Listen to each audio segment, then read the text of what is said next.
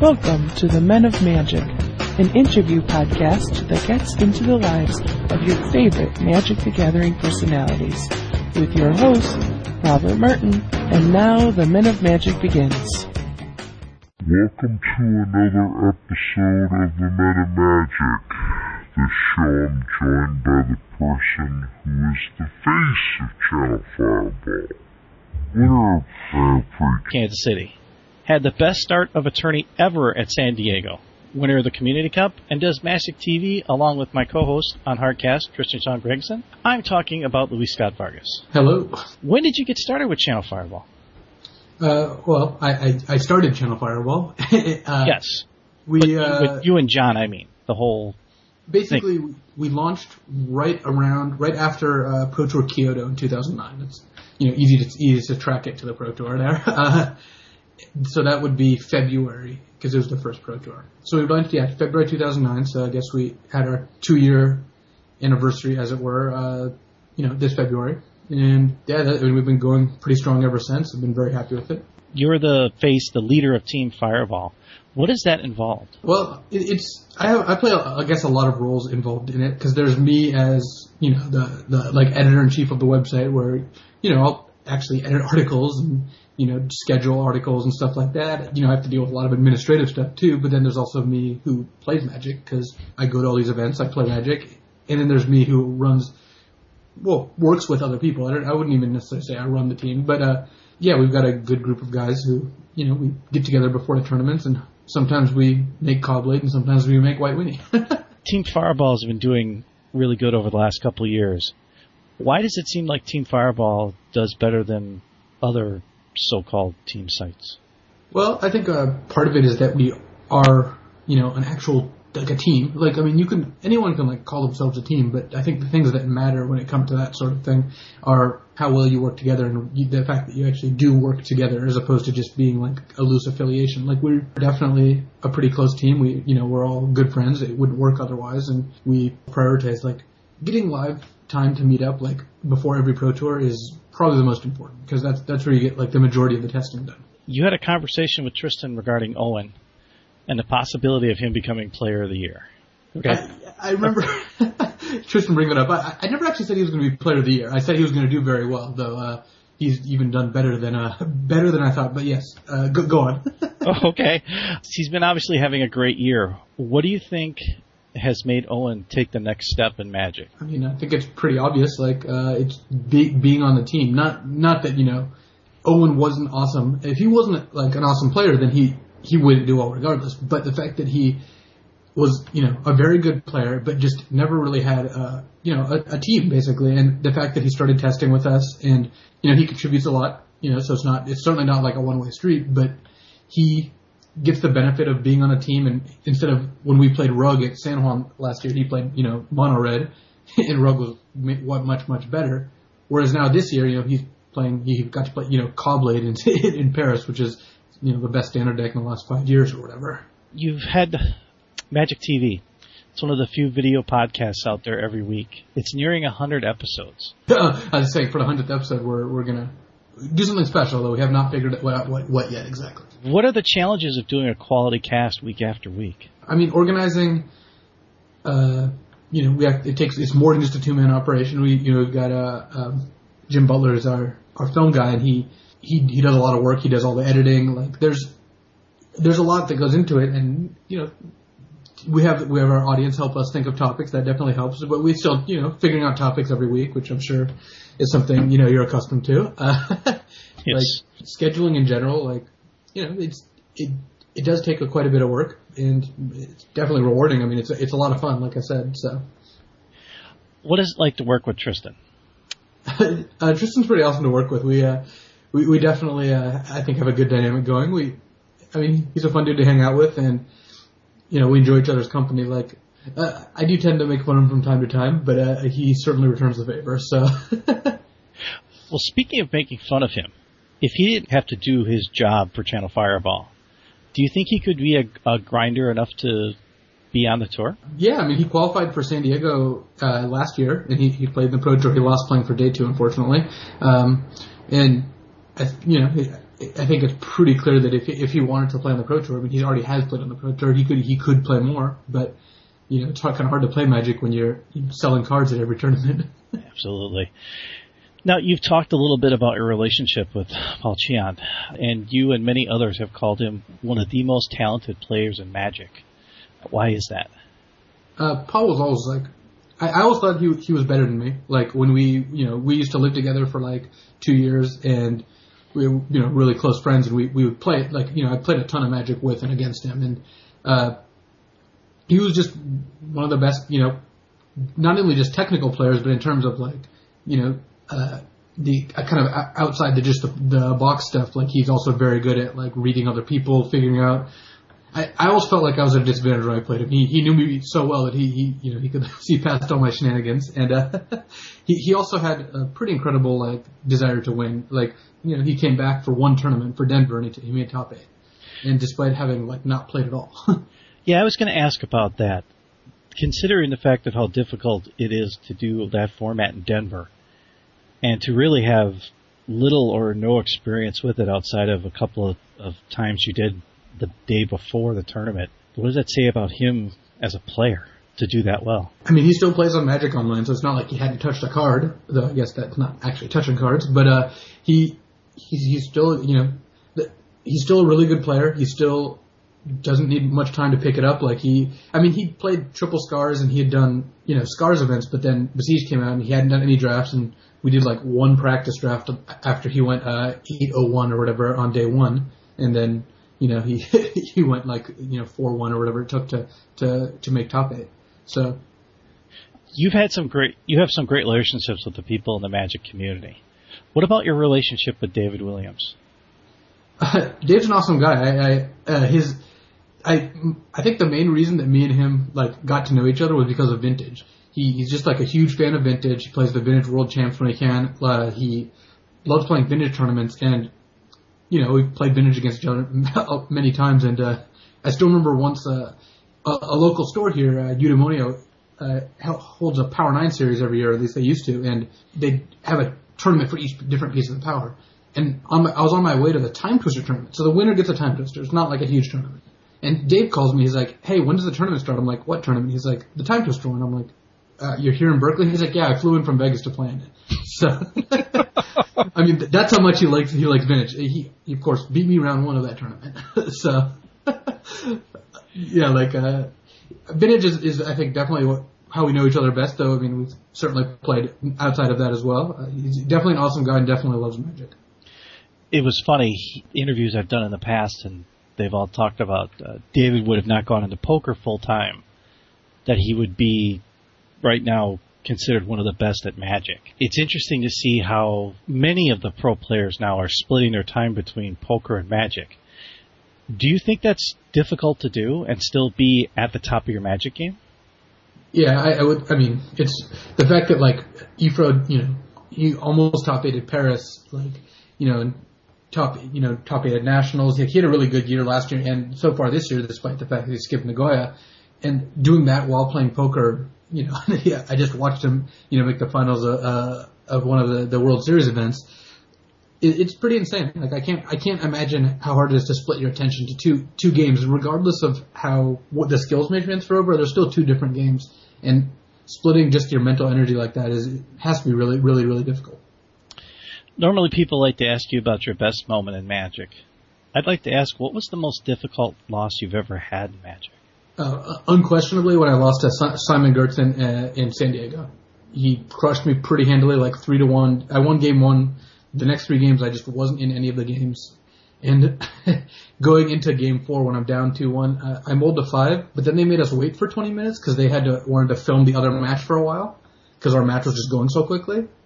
And me having to sit there and look at those 5 cards, knowing I was going to lose and knowing I was going to get knocked out, it was just pretty heartbreaking. I mean, I wanted to go undefeated. I wanted to go, 19-0 at a Pro Tour, and I'm not, I'm not insane enough to think that I'm going to have very many opportunities just to be in that position. I was at that point 17-0. I had to win 2 more matches, and just being there was, already, pretty lucky. And the fact that I, lost there was pretty tough. I was not happy afterwards. Do you feel going 17-0 on the Pro Tour is one of the most challenging things in Magic to do? Yeah, I think winning a Pro Tour is a little tougher. Like, had I beaten Nassif, it would have been harder. Like, it was still harder having lost to him than it felt like playing a best of 5 match against someone who's like insanely good and having these intricate games is pretty mentally draining. And as much as I love the Naya deck, it was not the most complicated deck. Like, I would cast on my average draws, turn 2 Knight of the Royal Parade, turn 3 Bloodbraid Elf into another Knight, So Oh, yeah. So it doesn't take a whole lot of work there. Like that was just, we built a good deck and like the 2 limited decks I drafted were just monocolor beatdown decks. So it was certainly tough and I had some very close games, but I don't think it compared to, my game 4 against Nassif is probably one of the best games of Magic I've ever played. I would definitely recommend taking a look at it. Is there a player in the years of Magic you've played that I'd like to say had your number? Yeah, actually, he does not play anymore, but Nikolai Potovin, he's a Russian player. He's very, very good, and I've never beaten him. I think I've played him like 4 times now. Like, he beat me in Seattle playing the Fairies Mirror, and then both of us top-8'd. He beat me in like Pro Tour Geneva. He beat me at GP Krakow. Like, I've actually just never come close to beating him. Do you think it's just the fact that it's very hard to say when someone has your number and something, why the reason is? Do you know why? Any ideas? I mean, I don't know. I think it wasn't even always constructed. We played in limited too, and I guess it felt like in a couple of the matches, the decks he tended to like had pretty good, like, matched up well against the decks that I was playing. Like, I was playing, blue-white Pickles deck, and he was playing this like really aggressive red-blue deck and constructed, and the cards did not match up well for me. Like, when we played in limited, he had Jaya Ballard, and I was straight blue-white, and I could never beat it. So, I mean, he was certainly an excellent player. I don't want to take that away from him at all, but I think, he was very aggressive, and even, like, when he played Fairies, and that, tended to do pretty well. Like, him playing that, perfectly, it was very good against the decks I was choosing to play.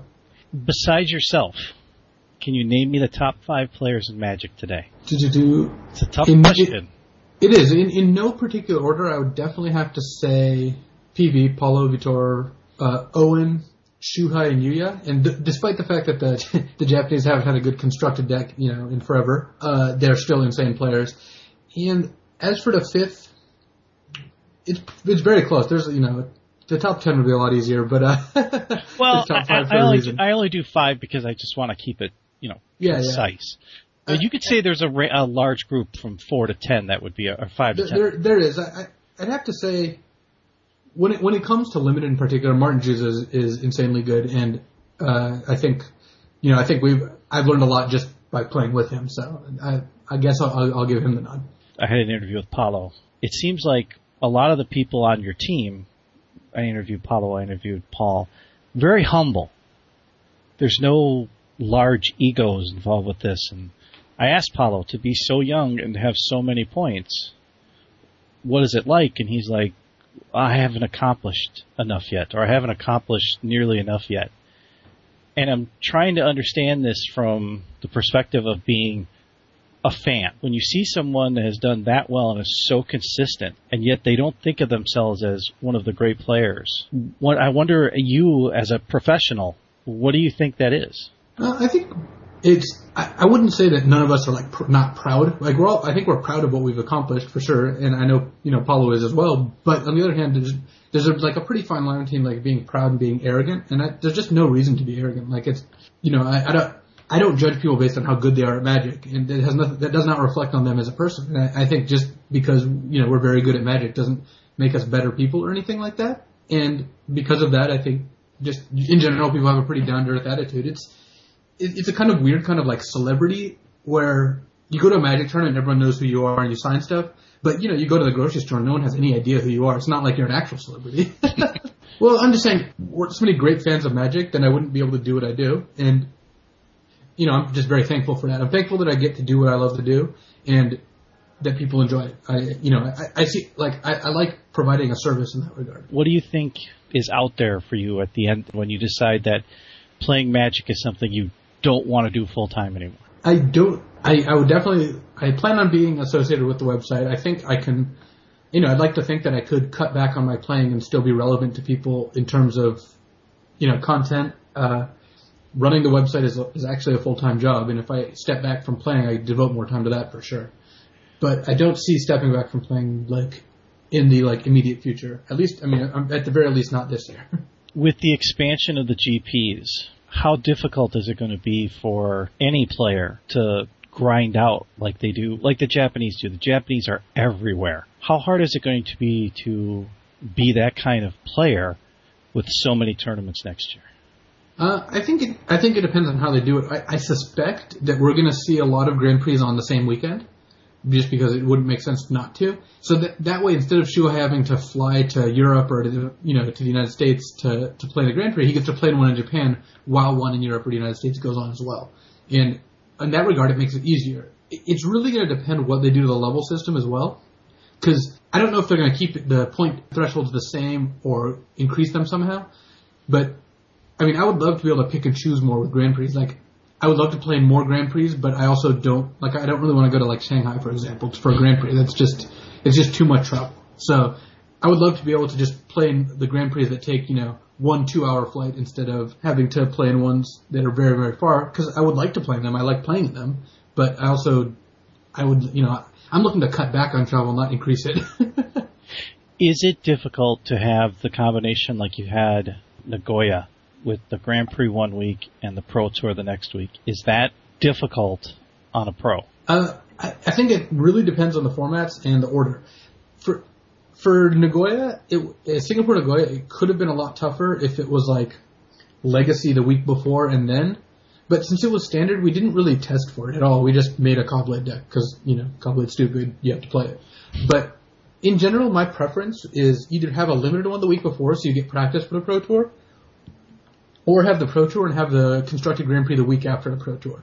Because that way the people in between the Pro Tour and the Grand Prix, you can test for the Grand Prix. But when it's Grand Prix then Pro Tour, you don't really want to test for the Grand Prix. You have to test for the Pro Tour. And that means that the Grand Prix decks you're going to see are just worse than they would have been otherwise. And that's to the detriment of coverage and playing. So I much prefer either limited before the Pro Tour or constructed after. Because constructed before the Pro Tour is a little tough. Yeah, it's not the way I would like to have it. As being a part of coverage before Grand Prix Denver, with the way Wizards does the Pro Tour, they do an awful lot. But in the opinion of a lot of people, including myself, it seems like they're missing a lot of the stuff. Do you think there's any way they could improve their coverage? I think it's insane that the Pro Tour doesn't have more matches streamed live on GG's Live. Grand Prix have those, but they don't have them set up at the Pro Tour. And that's one of the best things that they could have for coverage. After Kansas City, I watched a bunch of rounds that I couldn't watch Conley, when Conley and David Ochoa played, I couldn't watch because I was playing in the tournament. So then when I got home, a couple days later, I go on GG's Live and I watched, Conley Woods versus David Ochoa round 7 or whatever round they played. And if they did that, if they had that, I think they would just get a ton of extra exposure, a ton of extra people watching, and that's just one simple change, I think. And how much tape do you review of your matches and your fellow teammates' matches?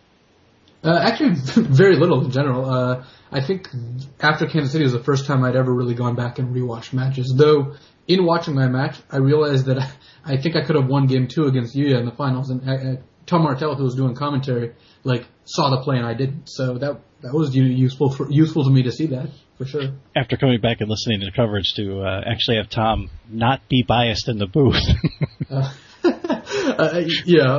Me and Tom have known each other for a long time, as he no doubt will tell you that we went to high school together. So I would expect him to be in my corner. I think it's only right.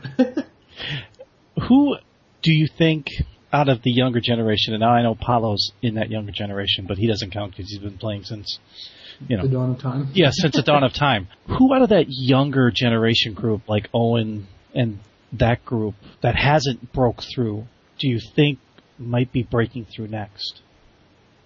Yeah, obviously Owen is. He's going to be level 8 this year. If that's not breaking through, I don't know what is. So yeah. David Sharfman won a Pro Tour and a Grand Prix this year, which is very impressive. So it's kind of hard to argue against that too. I mean, there's certainly a number of good players. Like, I'm interested to see if how Edgar Flores handles the transition from the, all constructed Star City tournaments to some mixed formats and, playing on the Pro Tour instead of playing on the Star City circuit, which, it's a good, step up, but he went to the Grand, he certainly did well at the Grand Prix. He ran into a kind of unfortunate end of the tournament. He started 11-0 and then he had to win one of his next 4 rounds to top 8. He didn't, but that's still a pretty insane start for one of his first couple Grand Prix at the very least. How difficult would it be if that was you in that position at 11-0 and realizing that basically if you just won and took a couple of draws that you would make the top 8 and to see it just collapse? I mean, I've never actually had a meltdown that big, not to put him on the spot, but I mean, I think regardless, you just have to play, and if you play and you lose, like that happens. Like I'm not gonna say you can't do anything about it because obviously you can almost always have played better, but from that you just have to learn from it. Like we've had this discussion many times. What would you rather lose to? Would you rather lose to making a misplay, or would you rather lose to luck? And I'm with like Josh, Utterlade. His response was, in which I totally agree with. I'd rather lose to a misplay because I know that way I could do something better and still win. And Paulo agrees with me too. Where some people say like, well, I'd rather lose the luck and not have it be my fault. Well, if it's your fault, you can fix it. If it's not your fault, you can't fix it, and that's not something I want to think about. Your hardest format to play? One of the ones that I guess I have the most trouble playing is actually sealed deck. I do not like how I built my sealed decks in many of the Grand Prix over the last year and a half, and I think I had to go to sealed deck school with Ben Stark, so and I just for some reason I kept trying to make too aggressive of sealed decks, and that's just not how you should be doing them in these formats. And I think in general that I've hopefully got done better than that now. But I've also had a tough time. Like sealed is not an unskilled format. It can be pretty bad, but I think in general I could have done a better job on that. It certainly is something I wanted to work on. Speaking of Ben, another person who splits his time between Magic and poker and has said numerous things that poker is his first love because he loves the action of poker. He is considered by many people quite possibly the best drafter in the world. Yeah, I think Ben is. I mean, he is the draft guru on our team. Like for San Juan, which PB won, in the top 8 was draft, and we also had Josh and Brad in the top 8. In our team had an insane record, and it was because of Ben. Ben taught us how to draft that format almost single-handedly. Like Ben, and that hasn't changed. I mean, Ben is just very, very good at drafting, and he certainly is the person that we all listen to the most. It almost seems like everybody on the team fills a role. Like they bring something different to the table, that there's not a immense amount of overlapping for what skill sets players bring to the table. Do you think that helps the team? Yeah, I mean, for sure. Like if a team is a machine, you got to have a bunch of different parts to make it work. Like, we have to have Matt Nass and Conley there to try the crazy brews and constantly get made fun of. We got to have David Ochoa there to scowl at everyone. No, but in all seriousness, we do have to have a bunch of people who do different things because, for example, me and PV think very similarly, which is awesome. But on the other hand, I wouldn't want a team of just me and PV because we need people who think differently. And I think having a lot of perspectives, for Nagoya, Kibler tried so many different decks, and even though they didn't work out, the fact that he tried them is valuable, and that's what we're looking for. We need people who can brew, and we also need people who can play a lot of games. Some people don't like playing a ton of games, and that's fine, but some people do. And just having a good mix of all that is really, really important. One of the things that you've done even with Magic TV is, you've brought in people from other places. You've had Chapin on, I don't know, at least 4 or 5 times from what I can remember. The relationships outside of the Channel Fireball team, that there's a large group of you that all work together. Is that one of the things that makes it difficult for someone who is trying to ascend to that level, that they just don't have the amount of, I guess you would say, mental resources to help go to that next level? Yeah, I think if you're looking to level up, as you were, the most important thing is to have a team. And I think a lot of people, I guess, approach things the wrong way.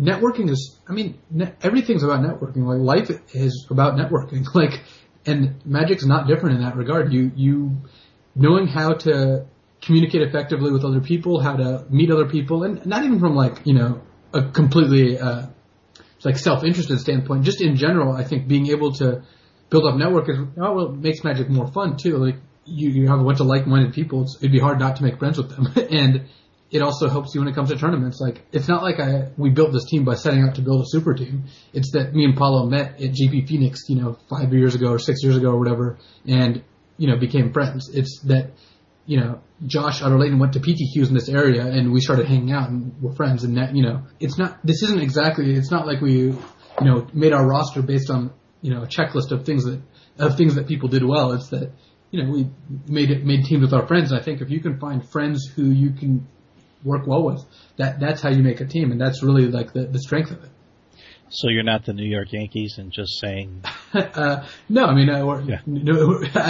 don't think that... I've heard the comparison before, but I don't think that's entirely true. Like, it's not all business. If you're playing Magic for the money, you're really doing it for the wrong reasons. You're not kidding. I still wonder how they can pay so much for the Pro Tour and get, 1,500 people for a GP, and if you win, you may get enough to pay for your airfare back home. Yeah, it's tough. Like, I don't know very many people who play Magic full time without supplementing their income via writing or some other income stream, like, Ben playing poker or what have you. Like, it seems like it would be tough, and you really have to love it. Like, I don't know anyone who doesn't enjoy playing Magic like an insane amount, because otherwise you wouldn't play Magic. You talked about writing. One of the things, along with doing the video podcasts, it is difficult to come up with articles. I've heard it from numerous people. To come up with an interesting article is sometimes very challenging. How do you keep articles relevant? I guess I was kind of lucky in that I was handed a couple topics by doing well at tournaments, and people like to hear about that. But in general, it is hard to come up with topics. I've recently restarted the Running the Gauntlet series and article/video series, and even though I'm incorporating the new M12 cards in as they come out, that's the sort of thing that helps to stay relevant. Like, it's hard to come up with articles. Coming up with an article every week is not something that I would say is easy, especially if you want to, not sacrifice quality, and, not very many people, I think, can achieve that feat. I'm not saying that I do, because I don't write an article every single week, whereas like Paulo does, and he manages to come up with insanely good articles every week. Speaking of insanely good articles with him, this week's article, obviously after the joke on the Twitter network about you not reading the article or not getting the article, what do you think? He broaches a subject that is, I guess you would say, kind of sensitive within the Magic community. Yeah, I think when he told me he was writing a Women in Magic article, my first thought was like, oh no, really? Like, this is a joke, right? But that being said, I read it, and I think it's a very good piece of work. I'm not saying I agree with everything in the article, but I think the way he did it was really well, and I really liked seeing the responses that some of the people he interviewed. Like, I liked that he got Natalia, the chess master, to talk about her experiences in chess, and I think he put a lot of work into it, and it's definitely one of the best articles that I've read. It's a tough subject. It really is. And I've seen a lot of people give opinions that are, let's just say, not the best. And I just think that as Magic grows, and it's growing, obviously you can tell by the attendance at tournaments and the volume that goes through the site, that's an untapped market. If that segment even increases by, say, 50 or 75%, you're talking about a large influx of people on the GP level. What do you think that would do if Grand Prix got to, say, 2,000? I've been to a Grand Prix that was 2,200 in Madrid, and it was not fun. I think part of it is they did not expect that kind of turnout, and so the hall was too small. If the tournament organizer can expect and adequately prepare for a 2,000-person tournament, I think it can go well. And like, if you get Steve Port to run it, who always runs the best tournaments ever, then that helps too. But in general, both for like selfish reasons, like it's easier to win a tournament that's smaller. I don't want there to be 2,000, and just logistically, it's not fun to play in a tournament and never see your friends. And in a 2,000-person tournament, you can go a whole day without seeing your friends because it's just so massive that you don't even run into them. What I found interesting in the events I've gone to, and just through observation alone, a lot of times in between rounds, you're not even talking about Magic. You're talking about something funny or something unique that's not Magic related. It could be something that somebody saw or a comment that somebody made. It seems like you would think in a situation like that there would be so much pressure, but it seems like you guys are having an awful lot of fun. Well, again, if it isn't fun, we wouldn't have done it, and it is fun. I mean, there are definitely times when we all feel the pressure, but I would say at a Grand Prix, like it's especially during the beginning to middle of the tournament, it's just.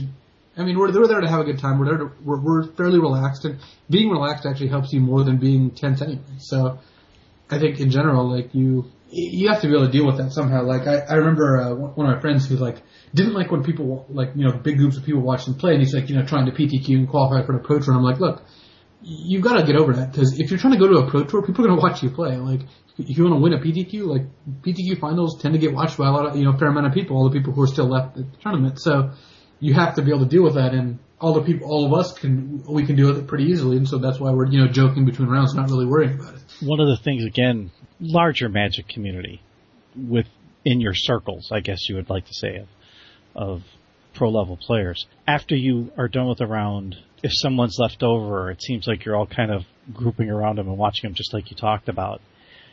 Are there certain people you like to watch play?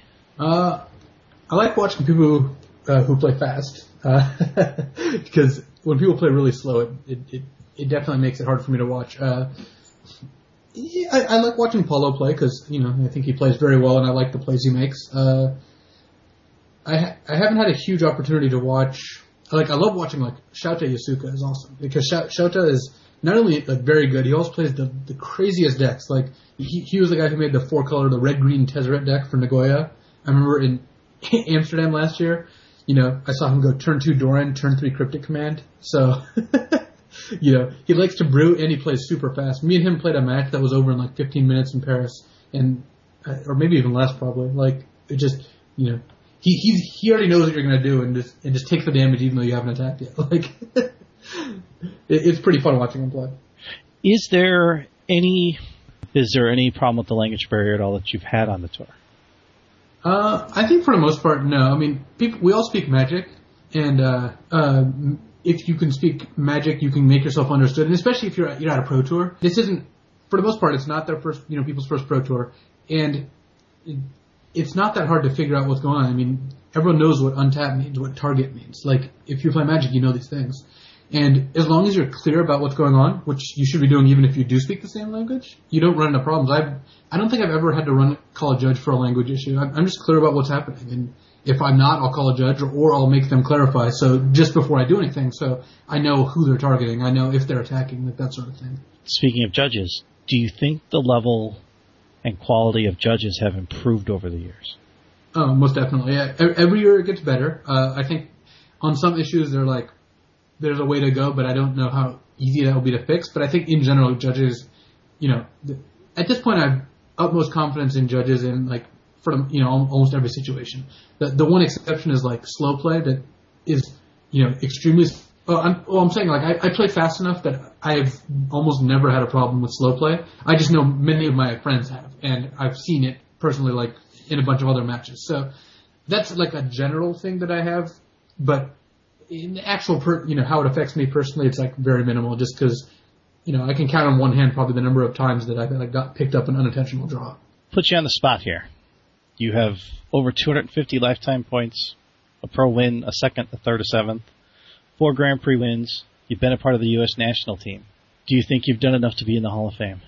Yeah. I mean, I do. I don't want to be immodest or jinx it, but I think I would like to. I would be honored if I was voted into the Hall of Fame, and at this point, I do feel that I've earned it. Though I have been on the national team twice, if you're counting. Oh, I'm sorry. I apologize. I had it as once, and no worries. But like I said, I mean, I don't want to toot my own horn, but I think if you look at the stats of the people who have been voted in, I think making top 8 in Nagoya, pushing 4 Pro Tour wins is about the threshold. I kind of had that mental thought that if I can top 8 4 Pro Tours, then that increases my chances greatly. I mean, I'm not going to say I'm a lot because I don't think, that would be wise, but... It looks good. I'd like to think so, yeah. Okay. I mean, come on. Well, even Paulo says, is, quote, worried about, the Pro Tour Hall of Fame when he knows he's getting in. He's 7 Pro Tour top 8s. It's funny. Like I said, when I go back to that interview with him, he just feels he's not there and that there's so much left to do. And I think that's the one thing that I really enjoy about watching you guys play Magic is that it seems like no matter what stage of Magic you're in, there's always a desire to keep playing and keep getting better. Well, if Paulo had more trophies, then maybe he'd feel differently, but... Trophies. Oh, yeah. He's only won 2 events. Just, I'm keeping track of these things. No, but, I mean, I was very, very, extremely happy to see him win the Pro Tour because it was just like a huge breakthrough for him after making so many top 8s and losing in the first round of most of them. But, I think, none of us want to like rest on our laurels. Like, do you play Magic because, you like it? And I think all of us would like to think that there's, sweet stuff in the future because he doesn't want to like, oh, I have 300 pro points, time for the Lifetime Achievement Award, I'm out, like every tournament still feels very important. Now you've obviously, the history of Magic. There's been many debates over who is in that 1-2 slot all time. Who's your vote for 1 and 2 all time in Magic? I think I have to vote for Kai as number 1, and then Finkel as number 2, obviously. I think the main difference is Kai just put an insane amount of work in, and he got insane results because of it. And I do think that Finkel is a more talented natural player, but I don't know. I think winning 3 Pro Tours in a year in a calendar year, or whatever, is that sort of like I think there's a reward for dedication, and I think he earned it. So that's why he gets my vote. How impressed were you when Kai made the comeback this year? Oh, it was awesome. Like, I think everyone loves it when, Kai, like when I was there in 2008 when Finkel came back and won, KL in Malaysia, and seeing Kai, come back in Amsterdam and make top 8 was just insane. Like, the only people who probably weren't fans are the people he beat on the way. So, but it's so awesome seeing the people who used to play a lot more and, the best players of all time, like literally come back and do well because, everyone wants to think that they could take a break and come back. And I think these guys, not everyone's Kai or Finkel, but it's nice to think that if, let's say I stopped playing Magic for 3 or 4 years or whatever, I could come back and still do well if I put in the time and the work. And, these guys, like Kai especially, did practice for the Pro Tour. It's not like he just walked in and was handed the deck. Speaking of a person who stepped away for a couple of years and came back, Brian Kibler did that. And yes, he did. How difficult is it to see someone who was at the level he was to step away for a couple of years? You'll see the same faces, but on occasion you may see a talented player, I'll use Paul as an example, who steps away from the game, even though he's still very talented at it. How difficult it is as a player to see someone talented step away from the game. I guess Paul is a better example because I didn't really know Kibler before he stopped. So like I only really got acquainted with him once he came back. I wasn't as sad about Paul leaving Magic as the fact that he was leaving the country. Moving to Curacao. So I was happy that he was, doing something he wanted to do and loves doing, and he's still doing it. So I think personally, people should do what's best for them, and it sucks when people have to leave, or to feel they have to leave for whatever reason. But on the other hand, if they're doing something that they need to do or they feel they need to do, that's perfectly legitimate. Like if Paulo said, I really need to concentrate on school, I'm not going to play Magic next year. I would certainly be sad, but if that's what he felt he needed to do, then I would support him in that. So, speaking of Paulo again, Paulo says he's potentially looking to move out of Brazil, and he wants to find a home, and he's talked about Southern California, Australia, Europe. What do you think you have to do to get Paulo to say, hey, look, Southern California is a great place to live? Well, I hope he moved to Northern California, because that's actually where I am. Oh, Northern California. Well, that kind of connection, the California thing. Well, it is a pretty big state. It's about an 8-hour drive, so. To be on that scene over there. Yeah, it would be great. I don't know what I'd have to do to convince him, and we've certainly talked about it, but I think he doesn't know either. He needs to figure out what he's looking for and what he wants to do. And once he does that, then I can maybe start presenting arguments. If I know what he's looking for, I can try to convince him. But I can't out of the blue say like, hey, you should come here because of But speaking of challenges, you are a married man. I am.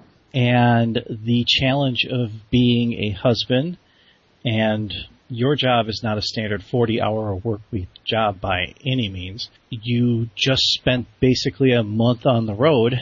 How difficult is it to be a husband and a full-time Magic player?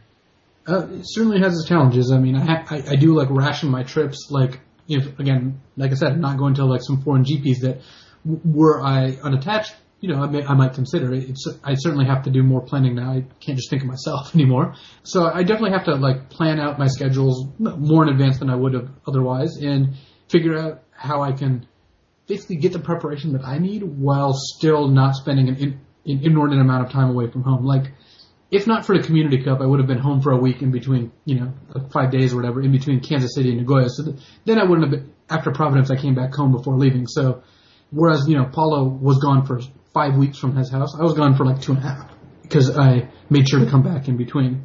And that's the sort of thing that I do because, I don't want to be gone for 5 weeks. How difficult is it for her to understand your schedule and for you to understand hers? Diverse schedules. It's not like you can say a normal job is what you do. No, certainly not. And, there's, obviously like some compromise, but not for the most part. We operate on somewhat different schedules, but, she has, she is an academic advisor for college. So, she works basically 9 to 5 Monday through Friday, but whereas, I don't, but on the plus side, I actually cook dinner most of the times. When needed, I can do all sorts of things because I have the flexible schedule. That certainly helps, and also she loves the fact that she came to Chiba for Worlds last year. She came to San Juan last year, Honolulu. Like, we get to go on these vacations to really awesome places that we wouldn't have been able to go to without Magic, because I'm already there. So then we're not paying for like a whole thing where she can just show up and we can go around and tour, and it's really cool. Yeah, I was going to ask about that. The ability to have her go with you, that has got to be almost like relaxing because of the fact that to have someone that's your partner basically to be there by your side supporting you, that has got to be a lot of fun as a player. Yeah, it certainly helps, though she basically tends to show up on like the last day of the tournaments because 2 days, like 2 or 3 days in a foreign country before, in the days before the Pro Tour, would probably not be the best situation for either of us, in that I'm worried about the Pro Tour and I just want to touch for the Pro Tour. I don't want to do touristy things. So we tend to do a stay like a week after, when I don't have to worry about any of that sort of thing. And there's absolutely no, obligations on my time. So that certainly works a lot better. You have answered an awful lot of my questions tonight because a lot of things change in a calendar year. And phenomenal feeling as being the face of Fireball. It's got to be really neat to see that all your teammates doing so well. Yeah, it's really awesome, and there's not a whole lot that can replace winning in a tournament. But if I'm not going to win, watching one of my friends and teammates win is honestly almost as good. It's very rewarding, and it's great to see. Well, again, I thank you for your time, and for the Meta Magic, Robert Martin with multiple-time champion Luis Scott Vargas signing off.